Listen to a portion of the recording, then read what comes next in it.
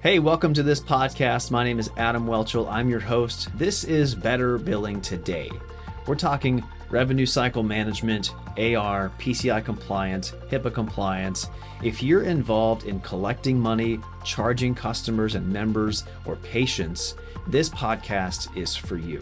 We're going to go over industry changes, the latest news, technology integrations, things you can do in your office, in your practice to streamline your business and to improve the patient financial experience or the members or customers' financial experience. So let's dive in and let's take a look at our first topic. An article came across my desk last week where a patient in New Jersey double paid his medical bill to the tune of $14,000.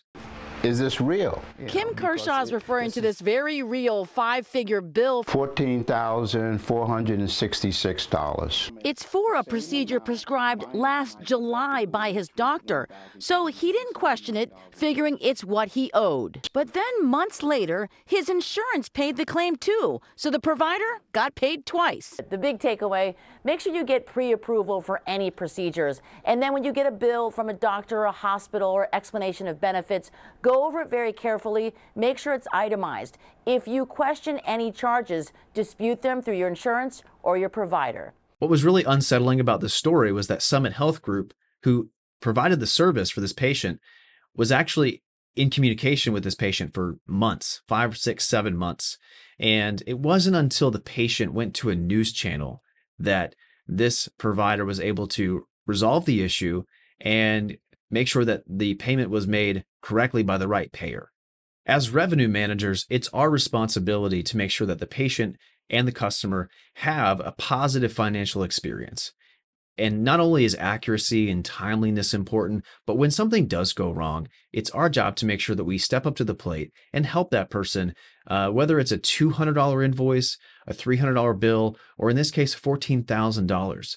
Not every patient or customer is going to have a news channel on their side calling your business or your practice to resolve the issue. And it should never have escalated to that point where a news channel has to get involved. Now, thankfully, the patient did get all of his money back, but unfortunately, it just took so long. If you want a link to this article, it's in the show notes. And speaking of timeliness and accuracy and revenue management, I've got a tool here that's going to help us walk through some of the pitfalls of billing that if we don't check these things, we will lose money because it's uncollected, we will cause errors and delays, and we will reduce the financial experience of that customer or that patient. So let's take a look at this, this guide that we've made for you. The link to this guide is on our website. It's also in the show notes. So it's how to find $5,000 in 15 minutes. Now, that number may vary. The point is, if you use this guide and follow the steps, I guarantee you, you're going to find something that can be improved, collected, or a step that you can eliminate because it's not helping you in this process. So let's take a look at a few of these. Now, the point of this guide is to help you find uncollected revenue because that is your number one expense. It's not overhead, it's not staff, it's not labor, it's not technology. It's services that have been billed, the customer or the patient owes that to you, or the insurance company does, and you're not going through the process of getting it collected. You're not chasing your denials, you're not chasing failed payments, and that's just money that you're leaving on the table. The first and most important step in the financial transaction is the collection of data from the customer and getting it into the software on time and accurately. If this doesn't happen right, it's going to cause problems all the way down the chain. So make sure your staff, you can use some of these resources we've given you here, is checking to make sure that all of this is done correctly. So the second topic is the duplicate billing, because when we don't properly communicate to the patient or the customer what their obligation really is, a double payment will happen. The customer or the patient will pay, and then the bill gets sent off to the insurance company and you get another payment.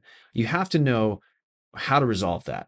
So put a process in your practice or in your business right now that handles and addresses duplicate payments. How are you going to communicate to that customer or that patient? How are you going to document the error? And who needs to sign off on the return of funds so that that patient and that customer are taken care of swiftly and they're communicated to and they feel like they have somebody really caring about that situation and they have their back. But here are some steps in this guide that will help you prevent duplicate billing And there are some tips to improve the communication to the patient or customer so that they know what their obligation really is. Now, there are quite a few tools in this guide, but the last one that we're going to cover today is specifically for medical practices, and it is about upcoding and downcoding. This is when you're overcharging or you're undercharging for a service that the patient received. And as part of your quality control process, if you don't have that process in place, you're not going to catch these as easily because you have to do a chart audit. And if there's somebody in your practice who's able to do a chart audit for the entire month and make sure that everything that was actually given to the patient is being billed out correctly, that's how you're going to find these things. So we give you some tips on how to do that, but sometimes in your review, you may not be sure what to look for. And so we have some resources that will help you with that. So as we wrap up this show, I want to invite you to send in your requests, send in your story. Tell us about a billing experience that could have been mitigated, a situation that could have been resolved quicker, and let's talk about the controls and the process that can lead to a better financial experience, not just for the firm or the practice or the business, but for the patient or that customer. And these are the topics that we're discussing every week on this show: billing, compliance, collections, technology, PCI, news, and industry changes. So send in what you have and participate with us on this show. We'll actually answer these questions right here live. So that's it for our show today. Thank you for joining me on Better Billing Today. Remember to download the free resources in the show notes. Our contact information is also there, so don't hesitate to reach out with questions, stories, updates. This is the show for all things billing. Have a great day.